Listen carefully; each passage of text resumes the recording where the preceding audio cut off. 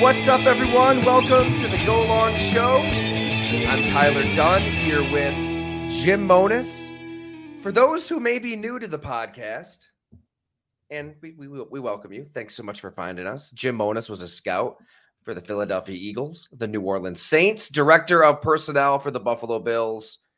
Spent some time with the XFL, of course, and now here he is with us on the Go Long Show, always sharing his wisdom from the road, many stories to share. And I love to tell people, Jim, that, you know, our rapport, it really began over baskets of fried pickles, right? You know, when I launched Go Long back in November of 2020, we weren't really thinking about doing a podcast on the side. I wasn't really sure what direction we'd go when it comes to audio, but I was talking to you about Josh Allen, Patrick Mahomes, you know, everything that kind of went down in that Mahomes draft. And remember, we were at Resurgence, drinking beers, middle of COVID, and the science told us, always follow the science, remember, the science told us that you had to eat food if you were drinking beer. And I can't remember all the rules. Chicken wings didn't count. Don't really remember what was allowed, what wasn't allowed. It's all kind of a blur. Thankfully, we're forgetting all of it. But we just ate fried pickles. I swear we had like 4 or 5 baskets of fried pickles.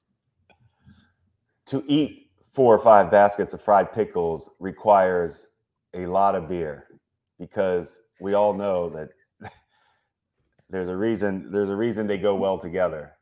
You can't keep eating baskets of pickles without a lot of beer. And that is the cause of the whole Mahomes story. That's all we talked about that day. And that's what led to a lot of alcohol. You had to drink your sorrows away. That it did. The more we talked, it started as a nice, fun, nice to catch up with you, see you. Yeah, this is a crazy story. And then it led to, wow, I better keep drinking. I forgot how wild this was. Like we really did pass on possibly the greatest quarterback in the history of football. Yes. But anyway. Yeah, I basically opened up that wound and then just poured salt into it. And now we hung out for like 3-4 hours that day. Oh, and to think now that he comes up every episode. Mahomes, Rodgers always come up, and we can smile about it now. I don't know if Terry Pegula can smile about it. He's probably still thinking about that draft. That or the 13 seconds before. Oh man, what a way to start a podcast. Mahomes, 13 seconds. Bills losing, Cincinnati Bengals again. I chuckle though, just thinking about those fried pickles. We ate so many, you know, I thought we were going to turn into a fried pickle.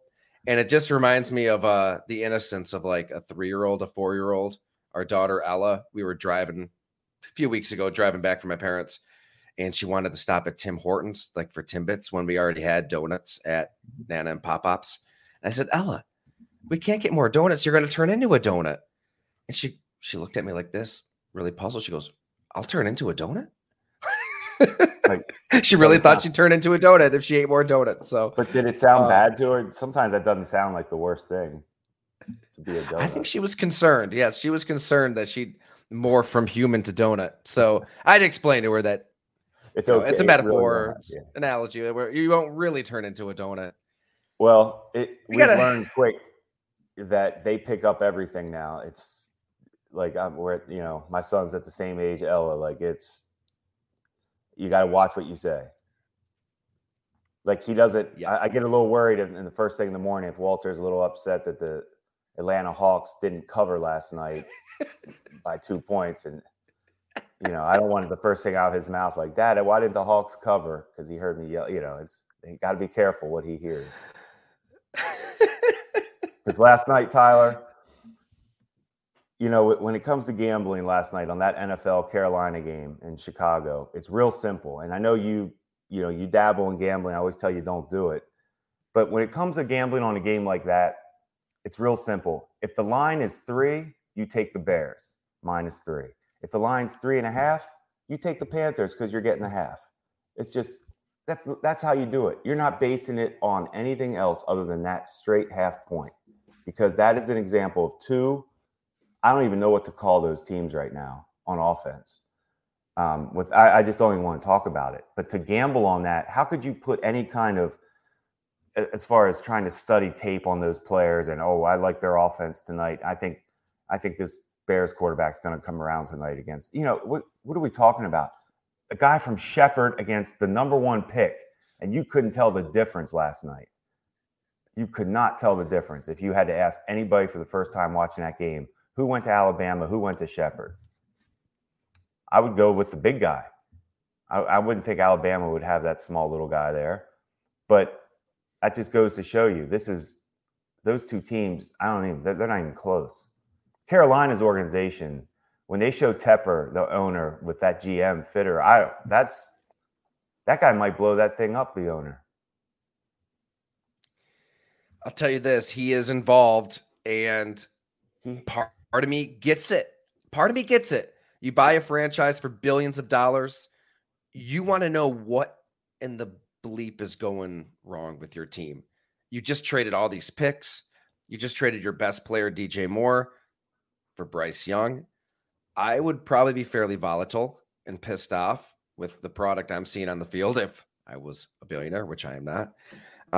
At the same time, we've talked about it a million times. The best owners hire smart football people and stay out of the way. And that's the big question with David Tepper. How involved is he? Is he too involved? How much say did he have over that quarterback decision? I've said it here and I've written it. After initially hearing that the S2 scores kind of scared off David Tepper as a hedge fund guy, I'll say this. I did speak to somebody pretty high up in the Panthers front office, and it's somebody I trust. And I really do believe that they selected Bryce Young with conviction beyond a test score. I hope so. I really believe that. I know it's a great story to think, the S2 drops at go long and it just changed the Carolina Panthers thinking, but no, I don't think that was the case. And look, Bryce Young, scouts and coaches across the NFL loved this guy. At Alabama, he was untouchable. Slithery, slippery, just found a way to improvise, make a play in the SEC against the best of the very best in the country. I get it. It's a less than ideal circumstance. Similar to Jordan Love. We've talked a ton about him on this podcast with Brett Favre, Bob McGinn. I get it. Like the line in Green Bay and Carolina, not ideal. It's not. The weapons, not ideal. It's hard to judge them. Hard to judge those guys right now. Honestly, it's really similar, isn't it? I mean, even the receiving core, you have a bunch of threes. I don't even know if you have a two. Maybe you have a two. I think Green Bay's skill set is much better than Carolina's. I think Carolina's skill set looked, that's about as poor of a, I didn't see one threat on that team on offense. Miles Sanders, you want to talk about a dime a dozen running back, you can find him anywhere. That's the truth. Adam Thielen, we know what he is. Great career. It's a wrap. Can't run. You're not a threat. You're a system guy. Everybody would love to have you. Like any winning team wants Adam Thielen on their team right now as a number 3 or just some type of, but I mean, that's all he is. He's a great role player right now. No tight ends, no offensive line. The quarterback the head coach how about this? You see Frank Reich's the head coach. Then Josh McCown's the assistant head coach. You see him heavily involved on the sideline. Then I see Deuce Staley. I thought he was still in Detroit. I didn't even know he left Detroit. He's like an assistant head coach. You have 3 people, and then you get to the offensive coordinator, Tyler. He's basically the 4th. He's sitting there. The Thomas Brown is sitting there calling plays, and it looks like there's 3 coaches above him that it has to go through almost. I mean, I don't even know what I'm watching. Do you follow me on that? Like, doesn't that seem crazy?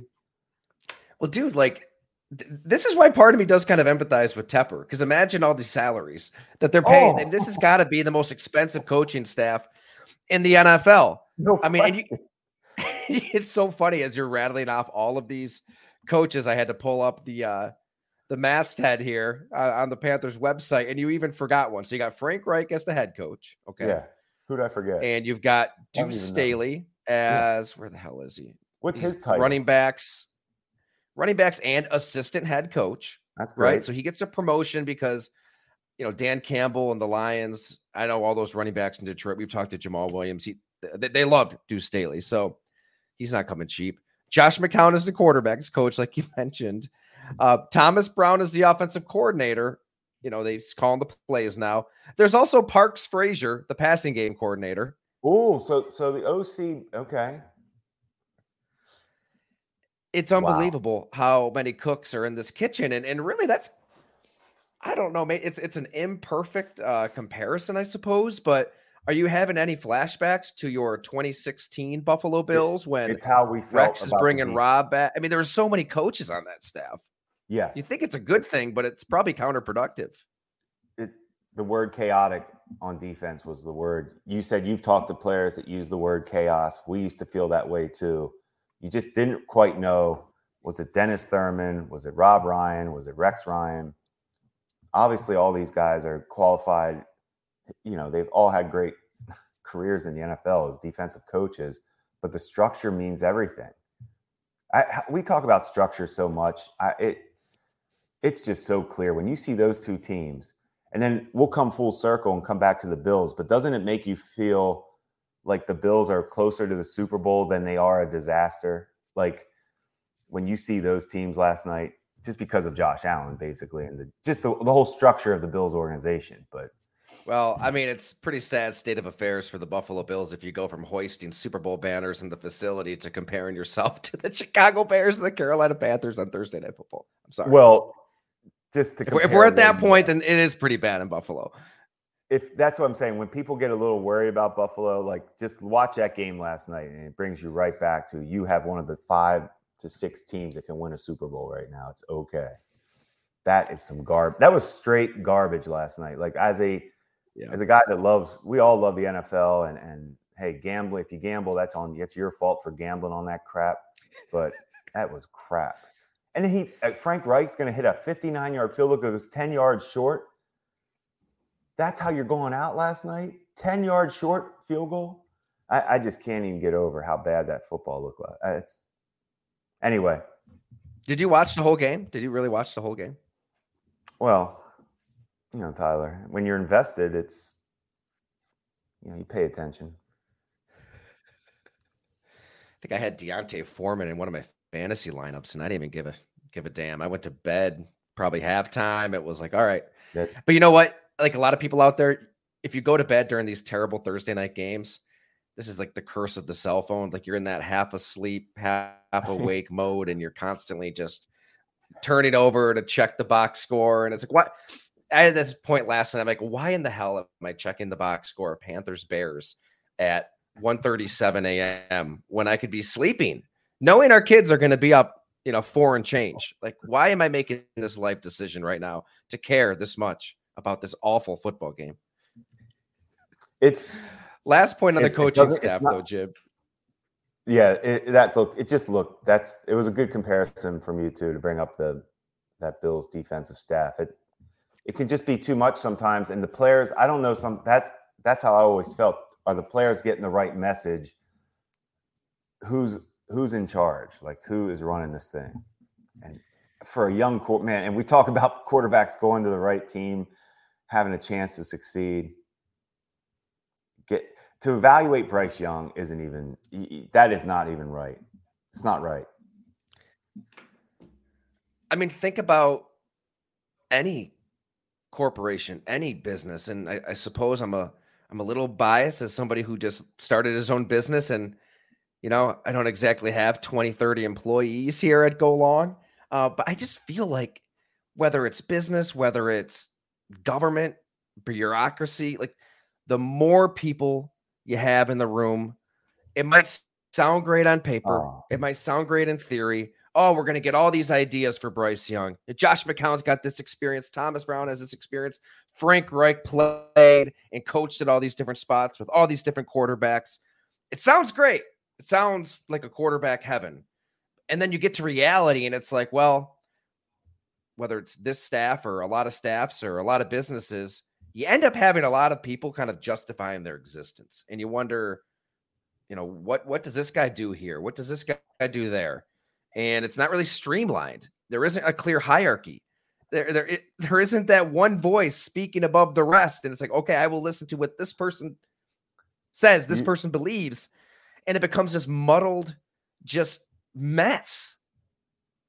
Tyler, you just described every GM's nightmare during draft time. I can think of like Mickey Loomis, Sean Payton sitting in those Saints draft rooms. And sometimes, Tyler, I felt like we had a tight, small group. We were efficient. We boom, boom, boom. I go to Buffalo. Man, we had a big staff. Like we had a lot of scouts. We had a lot of like older kind of veteran scouts that didn't live, from the previous owner, Ralph Wilson era. So they were involved in stuff. It just, the whole structure, Tyler, was so different than what the Saints structure was. I'm like, this is tough. I'm like, the more opinions you have on any player, I always say, you got the more people that watch Myles Garrett, there'll be 2 or 3 people that tell you he can't play. Like just out of spite, there's going to be somebody that's like, you know what? I think Myles Garrett might not. Like a guy that has zero, there's no way you could find a fault in Myles Garrett. Like you just couldn't. Coming out of college, I remember people saying he may not love football. That was the knock on Myles Garrett. I'm not sure this guy loves football. I know what I love, the freakish athlete that you've never seen before on tape. Like, and people are talking about MVP. They want to force MVPs to the quarterback. No, Myles Garrett, TJ Watt should be your MVPs this year. Pick one of those two. Quarterbacks aren't playing at that high level this year. All right, I'm on a rant, Tyler. You got me going. Well, I want to get into that. It's just with the Panthers to kind of put a bow on it. I guess if we're going to put blame on somebody here, because there needs to be some blame. It's not working out so far with Bryce Young. Starts at the top. I still think Bryce Young could be good. But let me ask you this, Tyler. The owner had a chance to restructure this thing. So he keeps the GM, Fitterer. Now, I don't know. I know Scott to say hi, and I don't, that's all I told you before. I know Scott Fitterer to say hi, good guy, from what I saw of him. Nice to talk to. But if Fitterer and Frank Reich had no relationship, how is this thing ever going to work? Like, that was your chance as an owner to get the head coach and GM, like we always talk about, get those two connected and get out of the way. And now you're back to who blames who for the quarterback, and it's it's a mess. That's a mess. But yeah, I think it could take another. It may take another blow up. I don't know. You know what's crazy? It's like that's like the norm for a lot of these teams. I think the Chicago Bears they've kind of gone through the same cycle. We should probably bring Josh Lucas back on for that. But I mean, dating back 10, 15 years, it seems like the order of operations has always been out of whack. Like this GM and this coach were hired at different times. They're not really together. They inherited a quarterback and then they stick with that quarterback and then they find their guy. It's got to be synced up always, or it's not going to work. And it sounds so simple sometimes. Sorry, Ty, I was trying to find a text because you brought up Josh Lucas, if he'll come back on, talk about the Bears. I said, I was just texting about some quarterbacks yesterday. I'm just looking down at the end. I said, man, I hope you're doing well. The Bears, what a joke. Matt Nagy in Kansas City, how's that working out for Patrick Mahomes? Like, Matt Nagy, their offense isn't playing like it did with Bieniemy. Matt Nagy we saw what he did with pretty much Trubisky, Fields.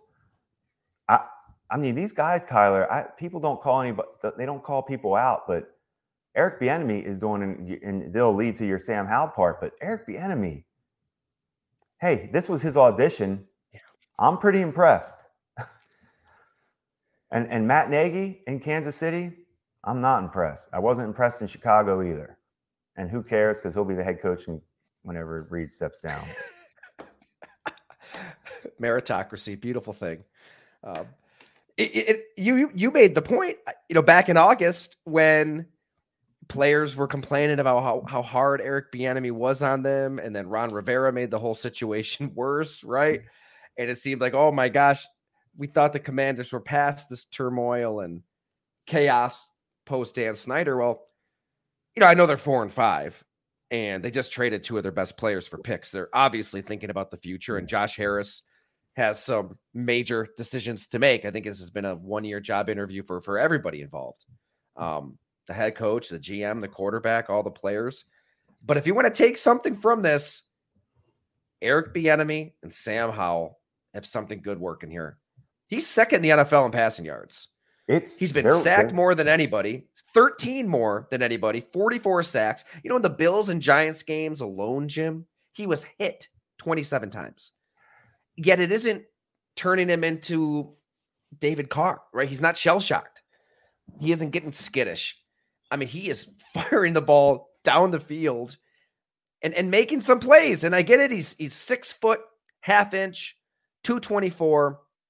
Nothing physically jumps with Sam Howell. That's why he was the 144th pick in the draft. Like, that's why he was drafted 6th in a bad QB class, right behind Bailey Zappi, which he had to love beating the New England Patriots. That's a team that chose a different quarterback than him, and he wins at Foxborough. But, you know, I watched Eric Bieniemy's press conference this week, and you can just tell that they've got something good cooking here that I think is worth taking into 2024. You know, long-term, we'll see. But through this whole Redskin, Washington football team, Commander mess, maybe they stumbled upon something here with Sam Howell and Eric Bieniemy. There was a play. I don't know if you caught their win over the Patriots last week, and it's the Patriots. Although the Patriots did beat your Buffalo Bills, Jim. So maybe this is a good football team we're talking about here. Week to week. I mean, there's a play. The Patriots are showing 8 rushers, like they're going to send the house. They send 6, 2 back off last second. I mean, Sam Howell's got people in his face immediately, and he buys himself time. He rolls to the right, and it looks like he's blindly throwing left. And it's the kind of throw that here in Buffalo, it seems like they're trying to siphon out of Josh Allen's game, which, as we've talked about ad nauseum, is ridiculous. But Eric Bieniemy was asked about that throw. I think it was 26, 27 yards. And he said, look, you know, I coached Patrick Mahomes all these years. I stopped being scared of my quarterback making that kind of play. He goes, I trust Sam Howell. You know, I knew that guy would be open, and I know that he's making those decisions with conviction. Do it. So he's letting him play free, letting him play loose. They've got weapons. Terry McLaurin, John Dotson, Curtis Samuel, Logan Thomas, who you're familiar with. You know, I don't know if the Commanders are going to win 7-8 games this year. I like what I see out of Howell, and I like what I see out of Bieniemy. Agree all the way, Tyler. They're the offense that nobody wants to play right now. Like, that's that team you don't want to play because of that offense. Like, I always compare, we always talk basketball, like that team that is coming to town. Like, man, if they get hot, we're in trouble. I don't know if it's sustained success with Sam Howell. That would be, I'm always going to bring it back to how I evaluate for the future and him. I do think there's a ceiling, but how can you not love the instincts, toughness? I do feel like he gets away with a lot of bad throws, a lot of bad decisions, drop picks. He takes some chances, but obviously he knows the offense, and as an OC, if he's getting them in and out of the huddle and getting them in the right play, and the quarterback's tough, the team believes in him. Shit, that's a great way to go into the offseason for that team. As far as, you're going to look for a different quarterback for sure. You don't have to force it. Find your right guy. Don't have to force it right now. There is nothing better. To be honest, that's like the Tyrod situation. It's very similar to Tyrod Taylor with us, where you have a guy who is, no question, the team loves, everybody respects because of his toughness and ability to make plays. But is he good enough to get you to the Super Bowl? You know my answer. He's the 74th highest paid quarterback in football. So you're going to have the ability to sign other players. That is. Yeah, no, this is your chance to go ahead and take some chances. Yeah, that offense is no joke. I like that Dotson from Penn State. Like McLaurin, we've talked about. McLaurin's a definite top 15 wideout in the league. But man, Dotson, if they get more out of him or keep going to him, getting him involved, he's a weapon. And I like the running backs are tough. they have coaching matters. Why? So let me pose this question to you then, Jim. Why can't Sam Howell become Jalen Hurts? Pretty deep ball, tough inside runner. Jalen Hurts had his struggles in year one, even year two. That's a fair question. I can't sit there and say he can't become that. I know this, Tyler. The playoffs are a different beast. You can't turn the ball over, and Sam Howell scares me when I watch him. The turnovers. That way. Yeah, maybe that stands out. I feel like the shorter quarterbacks at the end of the day are going to get in trouble, and he's going to take a risk. And he's not physically gifted like Hurts to get out of those out of situations. But hey, Tyler, yes, I'm not going to sit there and say he couldn't. No, it is similar to Drew Brees. I mean, this is the quarterback Sam Howell brought up when we talked before the draft. He said, look, Drew Brees is 6 foot, but everything is on time. He has a plan before every snap. Like, he has a really good idea where he wants to go with the ball and how he's going to create that passing window. So the next step is for whoever's in charge of the Commanders to do exactly what Josh Lucas said when he's dissecting the Carolina Panthers and Bryce Young and shorter quarterbacks. Find yourself really, really good guards. Like, depth of pocket is so important.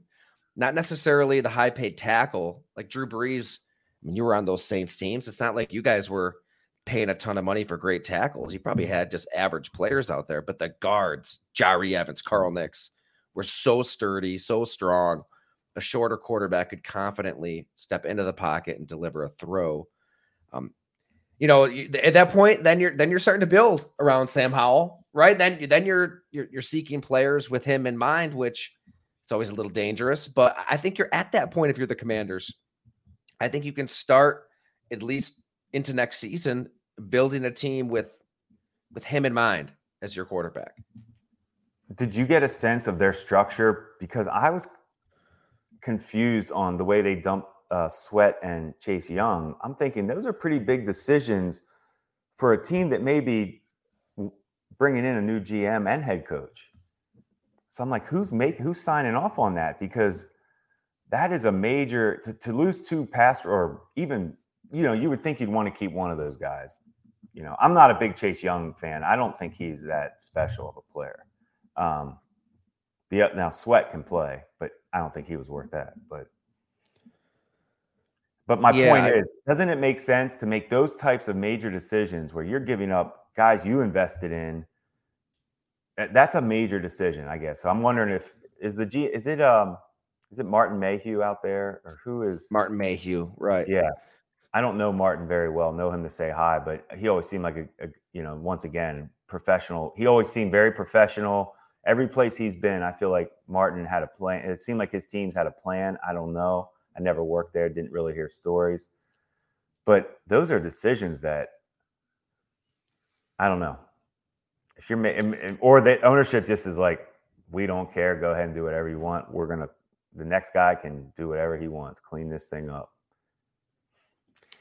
Yeah, you do wonder, was there a back alley handshake to Martin Mayhew? Yeah. Now remember, Jason Wright is the team president, so he's above Mayhew, Marty Hurney. Okay. Right. The way that they're structured, I hate that structure. I hate that if that's the case. The team president approach? Get those team presidents out of arm's distance. It needs to be it's owner, GM, head coach, quarterback. 4. There's no 5. Again, you come to the number of cooks in a kitchen, and at what point is too many detrimental? That you did get a second for Sweat, a third for Young, but both trades are the future in mind. Yeah. Anyway. Yeah. So if you want to check out that story, Doug Williams is still kicking around as a senior advisor to Jason Wright. I forgot about that. If you want to check out that story, it's at goalongtd.com in your email if you subscribe. and of course the Substack app. I talked to Joe Theismann this week. It kind of blew my mind that Theismann is still the team's all-time leading passer. He hasn't played since 1985. That's a great stat.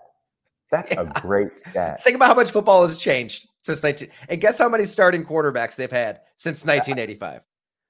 40. Yeah, I was just gonna say it's probably. I would never have guessed that many. Wow.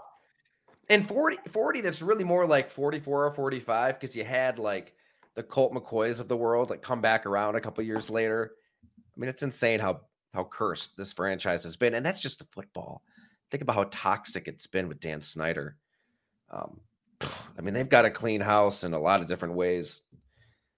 I just think he might have a good thing going with Sam Howell. Theismann believes. Think about Theismann and how many times he's talked to these quarterbacks that have been anointed and how many times, he's been let down. I like similar to Jim Kelly through the drought. Jim Kelly getting interviewed about J.P. Losman and Drew Bledsoe and Trent Edwards and Kyle Orton, E.J. Manuel. Right? I mean, think about all. And probably he's got to put on a good face and be all excited.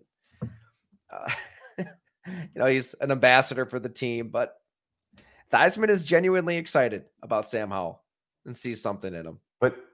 But that's, when I'm studying a lot of these college quarterbacks, Tyler, a lot of them look like Sam Howell. Like that's what's playing in college football right now. And it's Brock Purdy, it's Sam Howell, and they're ballers. Like they are ballers.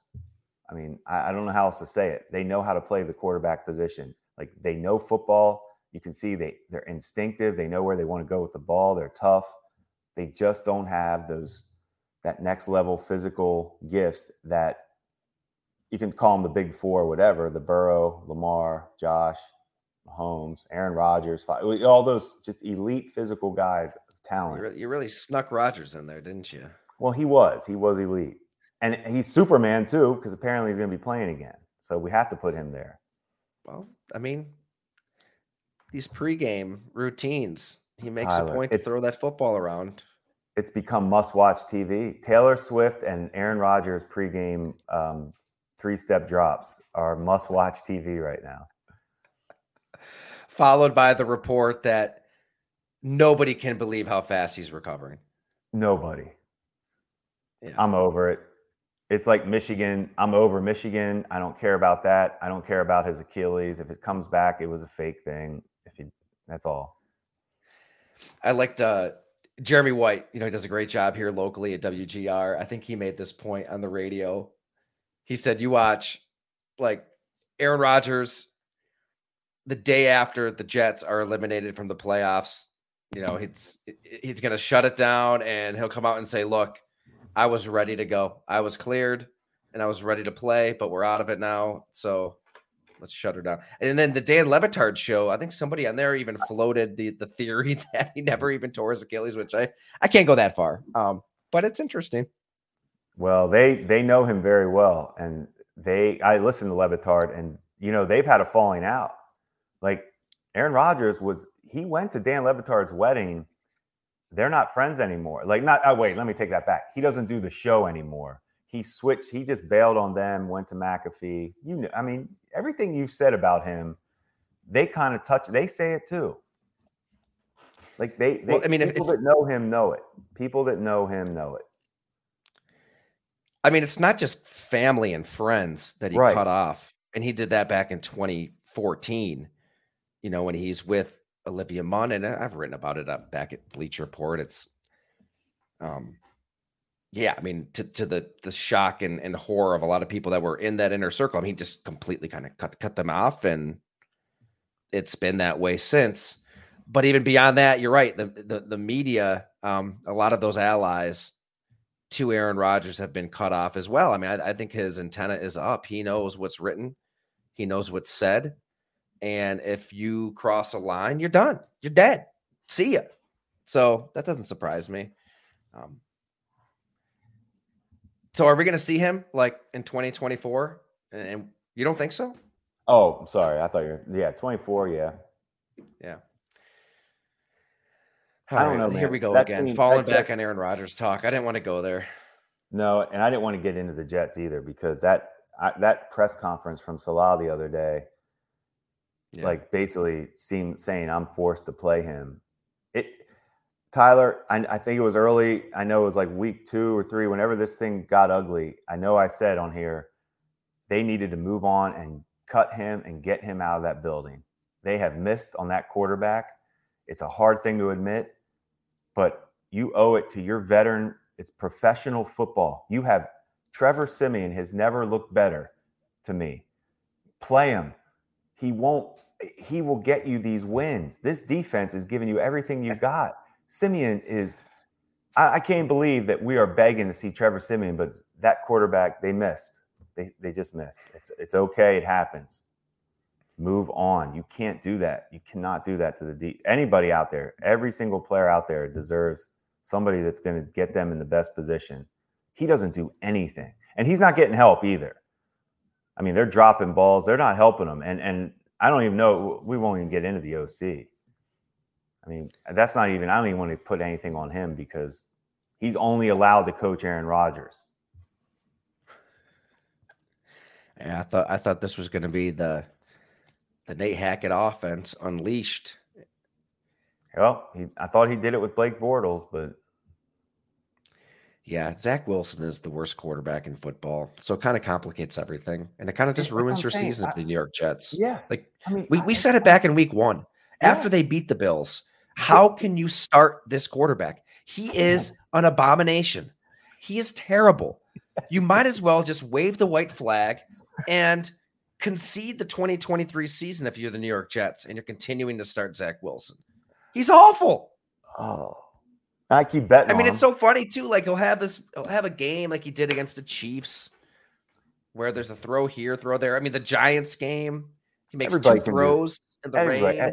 That's every guy, every quarterback can throw 1 or 2 every couple games. I mean, the Jersey Shore guy that's playing for the Giants, Tommy DeVito. Tommy Jersey Shore, fist pump Tommy. I am ready. I'm all for it. I'll probably bet on them. That's a high number. 17.5. 17.5. I guess it's not a high number if Dallas puts up 40. You know what, Tyler? This podcast turned into the Carolina Panthers, Jets, Giants, all the great franchises right now, all the well-run, the Washington. We're hitting all the dysfunctional. It's this meandering, depressing path toward what we were planning on discussing, and it's the Buffalo Bills. We'll probably have to get a little deeper into these Bills next week or the week after. Let's see how this Denver Broncos game goes.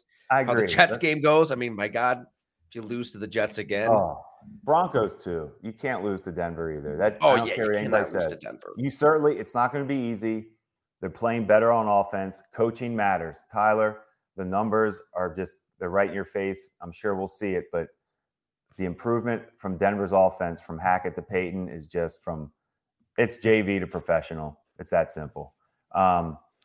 It's the Bills got to show up to beat this Denver team. The defense on Denver is terrible. There is no reason for this Bills offense to not put up some stats. It's a good stat game for the Bills offense. But this Bills defense, which I keep trying to say, the secondary scares me, and they're going to get tested this week against this offense. Now, I'm not saying Denver's offense is that good, but it is a legit offense. And they're really good, Tyler, early in games, like first drives. Early in the season, they were having good first drives, and they weren't finishing them in the end zone. They're getting field goals or a Russell Wilson fumble out of nowhere after driving, getting into like just some strange plays they weren't able to. Now they're starting to finish the drives. I'm not even trying to say Denver's good, but I know enough to know that the Bills defense is going to get tested. So Latavius Murray, I believe, said that they held a players-only meeting this week, and they're 5-4. Easily could be 3-6. Ugly. I was there in Cincinnati. I know what the score was, 24-18. But man, the way Joe Burrow just went right down the field that first drive, it just kind of felt like the Bengals were always in command of this game. And I've heard some apologists, maybe a strong word, but supporters of the Bills' current plight on defense state, well, they've got all these injuries. They're hanging on for dear life. What more can he ask for, giving up 24 points to the Cincinnati Bengals? To an extent, I get it, I guess. It just felt like the Bengals were in complete command. Whatever they wanted, when they wanted it, they got it. And there's nothing more emasculating than that last drive where your offense finally comes alive. The Bills, you score a touchdown, you get the 2-point conversion. Granted, your head coach blew a couple timeouts, one on an idiotic challenge that made no sense at all. But you need to get a stop, right? Like, this is what you live for. Situational football, they practice it more than anybody, if not pretty dang close. It could be the middle of spring, and Sean McDermott is preparing his team for these moments. And you can't get off the field, right? They run the little, I believe, like a little fake wide receiver screen to Jamar Chase and send a third string tight end up the sideline. And it's a big gain. Joe Mixon, 3rd and short, runs directly at Von Miller. You're getting nothing out of your $22 million man this year, Von Miller. I get it. He's off the torn ACL. But he didn't have a tackle. I mean, he played 27 snaps and he was invisible. He gave you nothing. I think that there are some major problems with this defense beyond the injuries. They just they couldn't get off the field when it mattered, right? That is the concern that you see consistently with this defense. Is the biggest gap, the biggest decrease in their rankings is third down defense and yards per attempt in the secondary. They are getting, that's where they've dropped off on those categories. The secondary isn't the same. Those safeties don't have the speed they had. Teron Johnson, as tough as he is, he doesn't have elite speed. And that's what I'm noticing. I'm just noticing a lack of speed in that secondary. That's all that stands out a little bit to me when you just, and you know, I do keep it pretty analytical, and then the tape backs it up when I see it. But the pass rushers, they show up every now and then. I don't see any dominant. There's not a guy up front that week in and week out you have to prepare for as an offense. Like, you're not right now. Nobody's scaring you. Floyd, you know what Floyd is. Von Miller is the guy. If Von Miller was what they thought, or what maybe he still has in him, this is when we'll see it now. This is when hopefully he's a veteran who's getting ready to kick in his professional, where he's at athletically at this point, because you got to do something. He needs to provide something for them. Otherwise, I don't see how their defense gets much better. And not that the defense is bad, Tyler. You got to understand, their defense it's plenty good enough. It's just, it's not as dominant as it has been. And that's the standard. That's what they have, the Mike Tomlin standard that he always talks about. That the standard has been set. Like, that's a good thing, to be spoiled, to have your defense as a dominant top 5 in every category every year. This year, they're not. They're giving up the rushing yards. They're giving up third downs. The secondary is not the same. The rushing defense isn't that far off from the past. I looked at it. It's pretty much the same. It's not that big of a concern.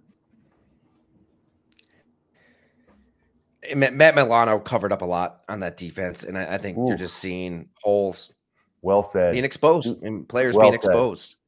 Yeah. Your first-round cornerback, Kaiir Elam, he should be a stud locking down receivers at this point, and he's on IR after showing nothing as a player. The defensive line, think about how much has been invested there. Gregory Rousseau started this season so fast. I don't think he has a sack in 4 games. They don't have an interception since the Miami game. As a team, just don't see that. They're not getting big plays. They're not forcing turnovers. Right. They're not getting sacks. But it's still not. I'm just telling you, it's not that far off. They're not. They're okay though. Their defense is still tough. Like, their points per play is top. Don't have it in front of me. I should have, but it's top 5. I mean, they are fine. Like, they need to fine tune it. Here's where it doesn't make sense. So why do you throttle down on offense? After you go up tempo that first drive with Josh Allen, you go right down the field yourself, and then you decide actively to grind your offense to a halt and not go up tempo. And it's clearly a different group when you're not going up tempo. So let's see what happens. The only way to find out are these next, Tyler, to see if they do make changes. I agree with you. I mean, to have those discussions is strange. I didn't like the way it goes from the head coach to the, I don't know. Why wouldn't you? I agree with you. Why wouldn't you want to be up 10? I feel like the Bills always used to be, we're going to be up 20. We're going to be up 21 at half. That's how they used to be. I mean, we talked about, I used to bet on them in the first half all the time. They were the best first half team. And that's not the case anymore. I mean, they're fighting for yards now. Well, they were front runners. And that's a great thing most of the time, especially in the regular season, because you're going to, get a 20, 30-point lead and then dance all over a team's grave. But the NFL we're seeing it's hard to maintain that over the long haul, especially into the playoffs. But it is weird to not just see them get these big leads. You're right. But that's the only thing I would but Tyler, everything else looks okay to me on that offense. I mean, I know that is not an issue still for me. I'm not spending time on that offense. I agree. The tempo, getting points, getting leads. Yes. That would be something that's in that building. They know that. I'm sure that'll be. Well, I'm not even putting that on Ken Dorsey. I think that it's been proven over the years. You've got a defensive head coach whose fingerprints are all over this offense, who is clearly whispering into the ears of his offensive coaches, like, let's run the ball. Let's slow it down. Because he wants pressure taken off his defense. What's the term we're hearing nonstop? Complementary football. And that's code for, keep my defense off the field. Mike McCarthy, he's not a defensive coach. He's an offensive coach, but he's kind of said the same things a lot of times where he believes that things need to slow down on offense to help his defense. So you can imagine what the McDermotts, the Schottenheimers, the John Foxes, right? This brand of coach, they don't want offenses going up and down the field, lighting it up all the time, especially right now with the injuries. I think their best shot, and I'm with you. Josh Allen is still one of the three best quarterbacks in the NFL. Their best shot is to just say F it and just go up tempo, get the hell out of Josh Allen's way, all the stuff we've been saying since March, and see how far it takes you. That's what they did in 2021. They were 7-6. They lost the win game to Mac Jones. They got beat down by the Colts before that. It was ugly. The Bucs are beating them like 27-3 at half, and I get the sense that Josh Allen, Brian Daboll, that offense, in so many terms, just said F it. And they got hot at the best conceivable time. And that offense, that team, the way they were playing in the postseason, it's a shame that they didn't get to the Super Bowl and have a chance to win it because of 13 seconds. But I think that year does give you a little hope that it's in them. They did do it before. Let's see if they can. AFC's loaded. Any final thoughts, Jim? No, we hit it. We covered the disaster franchises, covered the Bills. Were there any dumpster fires that we missed that are worth capping this podcast with? Well, touch on one thing you just said. No matter what, as far as if anybody is to blame for offense, the head coach is to blame for everything, okay? It always stops and ends with the head coach. That is what he assumed that role when he took the job, and he wanted that. It's a weak move for any head coach to blame a coordinator or to even fire a coordinator during the season. You hired that coordinator. That's on you. Firing him is a weak move. What Deion Sanders did in Colorado to that offensive coordinator who left a head coaching job to be the OC there, that's a weak move. It's the first year of a rebuild program. Come on, you can't. That was a weak move by Deion, and I'm happy. I love seeing everything he's doing out there, but that would have been disappointing if something would have gone down with Dorsey based on those numbers that we've talked about on offense. The offense is not the issue. And you fired, and you got rid of Leslie. Exactly that too. I mean, it would be incredibly weak. Yep. Yeah. You did your weak move already. So this is on you now. No more firing of the coordinator. You did it. It's not the offense. Well said. Yeah. The defensive coordinator was gently nudged out the door. The offensive coordinator took a head coaching job to the New York Giants. Obviously didn't see eye to eye with Sean McDermott. And Ken Dorsey is the OC. The narrative has been crafted carefully, I'd say.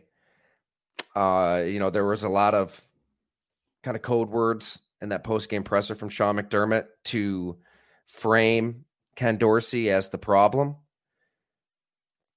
in terms of winning at the line of scrimmage. And then Joe Biscaglia at Channel 7 at The Athletic, my buddy Joe B, new dad, great dude. He followed up with a great question. He said, are you talking about running the ball more? And Sean McDermott basically said, yes. So you're kind of seeing those breadcrumbs laid out, right? And most media, not just locally, but nationally, are taking that bait and pinning the blame on Ken Dorsey and the offense and what's wrong with Josh Allen. Offense. And it's unfair to Ken Dorsey. Has he been perfect? Obviously, no. This offense has some issues, and we've discussed, but yeah, unbelievably weak. If you were to strip him of play calling, fire him at any point, make him the problem when he's not the main problem here. Ken Dorsey. He's not. All right, Tyler, here we go. So last year, defense, yards per play, big stat. Last year under Frazier, they were 7th in the NFL, 5.1. This year, 26th yards per play. That's a huge gap.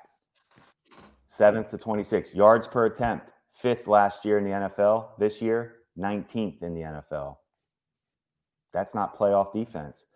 Third down defense, 6th in the NFL last year. This year, 23rd third down defense. Tyler, those are huge gaps. That's Super Bowl quality rankings. Top, we just said 7, 5, 6 versus 23, 26. That's not even playoff football. Those aren't, that's how I judge it. You're not in the top 10. That's not playoff defense. Third down and secondary. Those are your issues.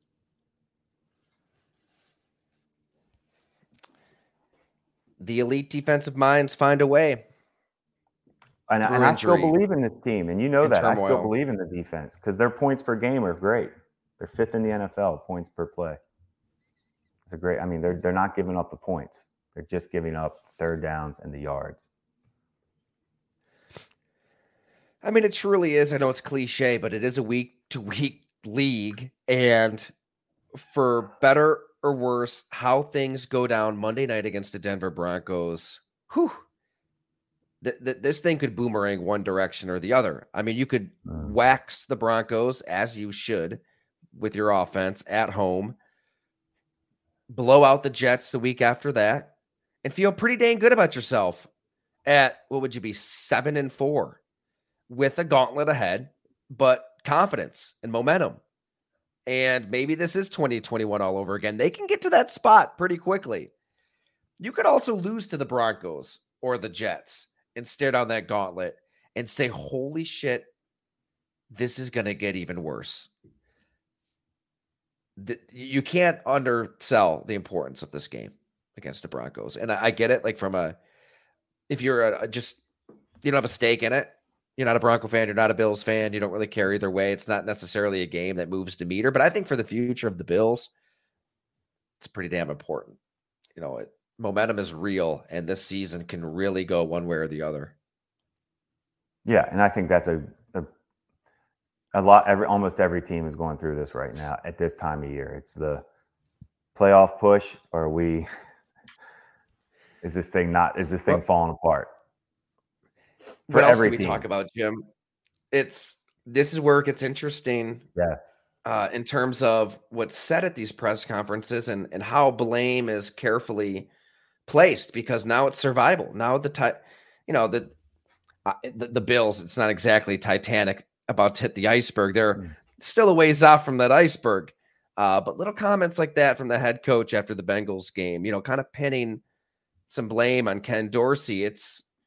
This is when you do see coaches and GMs racing to the lifeboats, and it's going to be more extreme elsewhere. We mentioned a few of the disastrous situations around the NFL.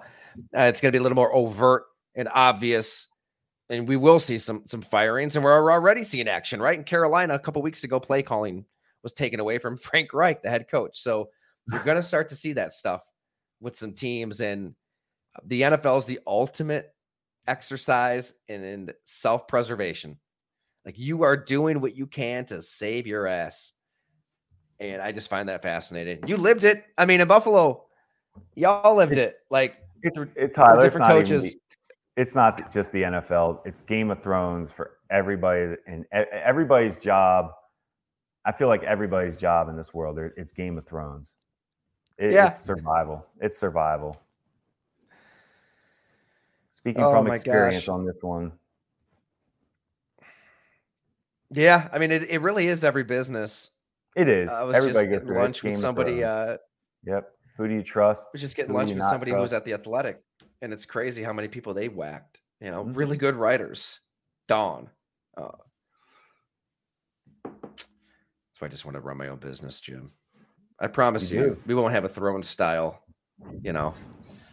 situation here with you and Bob.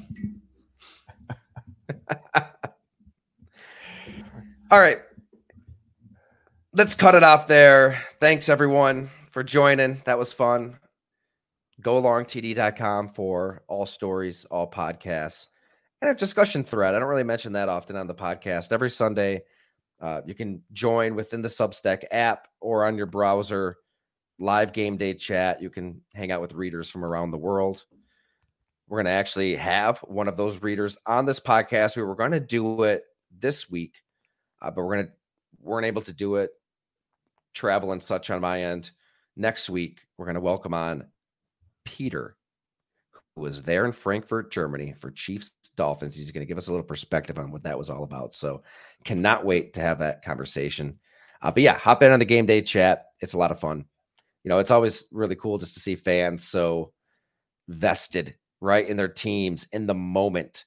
A play goes right, a play goes wrong, and people are pissed off and they need to see action. So we discuss and supply some analysis there. Alrighty, we'll catch you next week. Thanks, everyone.